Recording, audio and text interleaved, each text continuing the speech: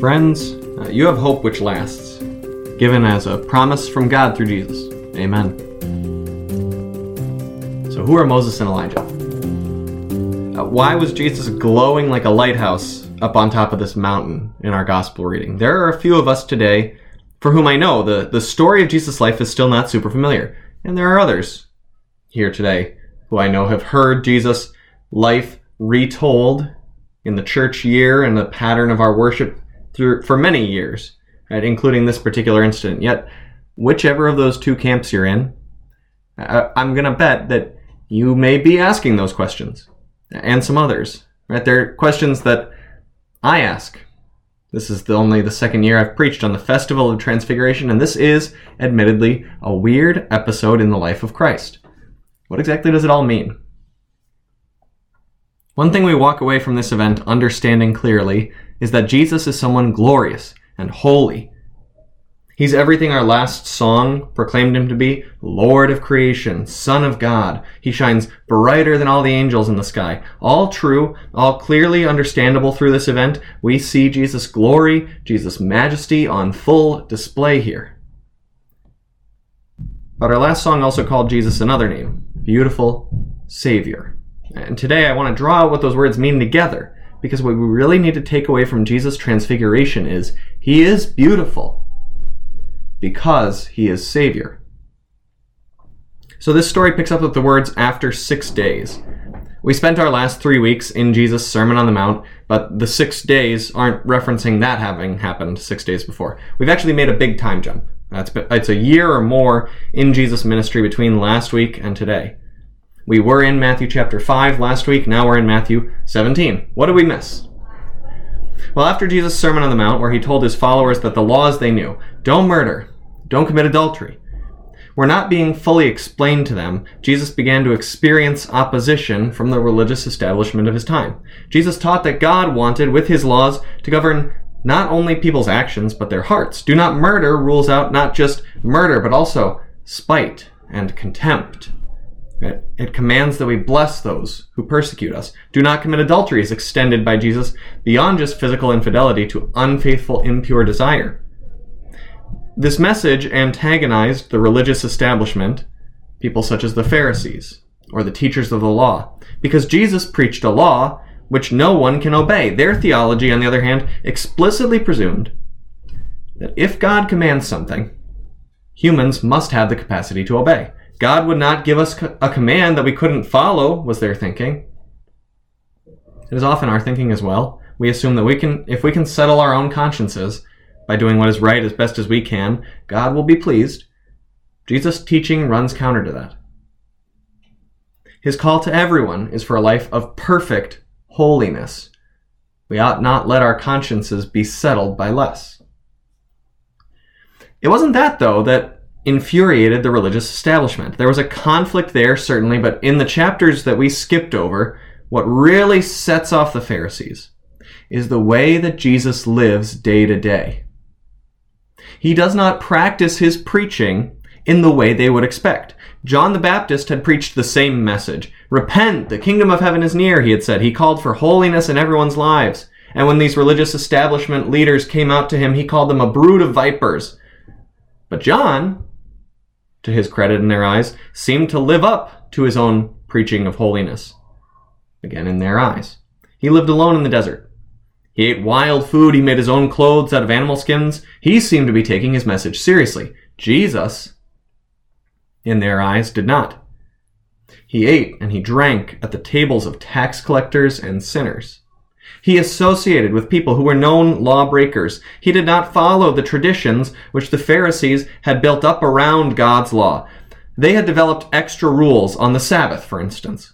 God said, rest on the Sabbath, and so they developed a rule stating precisely how far someone could walk and call it leisure versus a length that they considered walking work. Jesus did not follow these traditions. He walked where he wanted to walk on the Sabbath, finding rest not in scrupulous adherence to tradition, but in leisurely contemplation of God's beautiful creation. So the religious establishment began to murmur about Jesus. This man is no prophet, no true teacher. He may preach about the law, but does he really practice it? He defies the traditions which our people have followed for generations. He eats with sinners. And so even as Jesus' popularity grew, the opposition to him grew also. It's at this point that we get to our story. Jesus takes 3 of his 12 disciples, Peter and a pair of brothers, James and John, off to a mountain by themselves. Now, this wasn't uncommon. Jesus often gave these 3 opportunities to sit with him and to see him working by themselves. But what happened on the mountain was like nothing they had ever seen. Jesus shining like the sun, Moses and Elijah, these 2 long-dead heroes of their faith. A cloud covers them, a voice booms forth, all of it full of meaning and symbolism for them. Again, maybe one question you asked as we read these words of this account earlier, though: who are Moses and Elijah? These were 2 of God's prophets who had come before Jesus. We heard about Moses in our first reading today, and in our second. In the history of Israel, Moses had been God's chosen agent through whom the law, God's commands for human life, would be given to Israel. In the book of Exodus, Moses went up on a mountain called Sinai into a cloud, where God met with him and gave him stone tablets on which the law was written. And when Moses came down from the mountain with that law, we heard in our first reading, his face was radiant because he had spoken with the Lord. We're meant to see echoes of Moses' life in the transfiguration here. Jesus up on a mountain, shining like the sun. Elijah was also there on this mountain. He lived 500 years later than Moses, 900 years before Jesus. Man, I just have to take an aside there, right? Sometimes we Americans forget how great the time span of world history really is, and how tiny a place in that history our little nation occupies. Right? The entire independent life of our nation could fit in the spaces between the lives of each of these men in history. Elijah was known in Jewish history for his zeal for God and for God's law. Elijah also met God on a mountaintop. Elijah presided over the executions of at least 450 false prophets on one occasion. These 2 prophets of God, zealous for God's law, appear here on the mountaintop with Jesus. And their appearance told the disciples something important. Jesus' preaching and teaching was in line with what these men preached and taught during their ministries. If Peter, James, and John had any doubts about the way Jesus conducted his life based on these murmurs from the religious establishment, the appropriateness of his interactions with sinners, the appearance of Moses and Elijah put those doubts to rest. And maybe that's part of Peter's strange suggestion here. Where our Bible reads this morning, Peter said to Jesus, verse 4, in Greek it's really something more like, Peter felt compelled to say something. See, he had been hearing the slander and the whispers about his teacher whom he loved, and he knew, if we can set you up in a tent here, Jesus, with Moses and with Elijah, everyone can see that these 2 zealous men of God affirm your ministry, then no one will be able to badmouth you. Everyone will have to recognize that your teaching is authoritative. It's correct. Because Moses and Elijah back you up, Jesus. Now there's a detail, though, that we're not given here in Matthew's Gospel, but which is added when we read Mark's Gospel, because he also tells the Transfiguration story. Mark was not one of the 12 disciples. He was not one of these 3. But later in life, he was one of Peter's close associates. And so Mark's Gospel, we tend to believe, is most likely based on Peter's recollections of Jesus' life. And Mark, telling Peter's perspective, adds the note that Peter was scared as this all unfolded. Peter was scared as he saw Jesus shining like the sun, as he saw these 2 revered prophets of God appear to talk with Jesus. And so Peter suggests that they do the same thing which was done to the radiant Moses when he came down his mountain. He wants to cover Jesus up. Jesus, Peter is saying, it would be great if these guys could stay around to prove your ministry's validity, but you guys are terrifying. And we need to cover you up so people can just take a little peek, be satisfied, and then run for the hills. Why? Why was Peter scared? Why were the Israelites scared when Moses came down from the mountain? What Peter saw, what the Israelites saw, was the holiness of God, God's perfection, God's glory, reflected on Moses' face, shining forth brilliantly in Jesus' transfiguration. And when God's majesty, glory, holiness is shown forth to sinners, it ought to make us run for the hills. God gave Moses the law to take to the people. The law revealed God's holiness because it revealed the holiness to which God called his people. God is perfect, and he wants his people to be perfect. What a majestic message. What a glorious message. What a terrifying message. Did you hear what the Apostle Paul called Moses' ministry in our second reading? The ministry that brought death, which was engraved in letters on stone, came with glory, so that the Israelites could not look steadily at the face of Moses because of its glory. Paul says that the ministry which Moses performed, bringing God's law to the people, to God's people, was a ministry which brought death. God's glorious, majestic, holy law brings death. We should fear it. If you are not afraid of God's law after spending 3 weeks in the Sermon on the Mount, you don't understand God's law. You don't understand the claim he makes on your life. You don't understand the depth of your sin and the height of his holiness.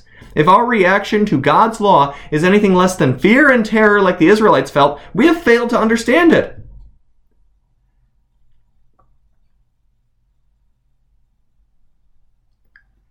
So why weren't you afraid?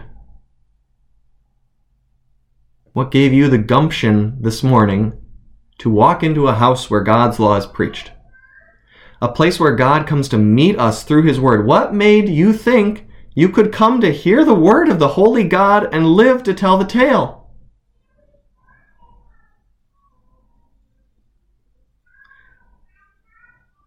The disciples were scared by everything that was going on, but when that cloud covered the mountaintop and the voice of God spoke directly to them, that was it. They threw themselves down on the ground, horrified, fearful, thoroughly aware of their sin and their guilt before God, and then Jesus comes and touches them.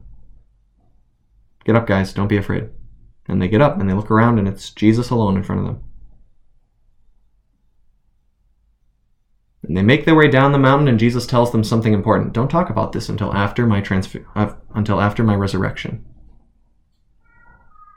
All of that glory, that holiness, that majesty doesn't make Jesus beautiful. It makes him terrifying. He is holy, we are not. If Peter, James, and John had told everyone about what they saw, it would do one of two things. People would scoff at it, people would be terrified by it. Jesus wants them to understand, his disciples. He wants them to understand that what makes him beautiful to people, what leads people to trust him, is not his holiness, it is his love. It is his death on behalf of sinners.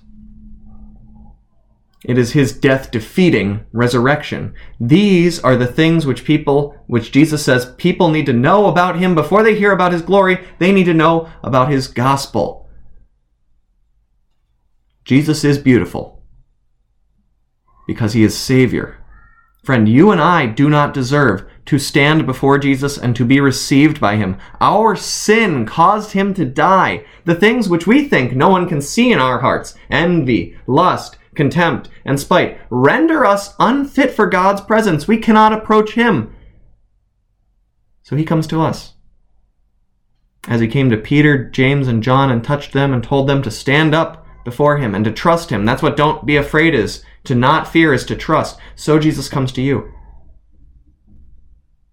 He washes you and works your adoption into God's family through baptism. Get up, don't be afraid, Jesus says. He comes to you in his supper, his body and blood given for your assurance, your strengthening. Get up, don't be afraid. He sends you a preacher to bring you his word of forgiveness and life and salvation. And Paul says, if Moses' ministry, which brought condemnation, was glorious, how much more glorious is this ministry that brings righteousness? The law is glorious, the gospel far more glorious. The law proclaims God is holy, the gospel proclaims God is Savior. He is beautiful because he is your Savior. 2 Corinthians 3 verse 12, therefore, since we have such a hope, we are very bold. Amen.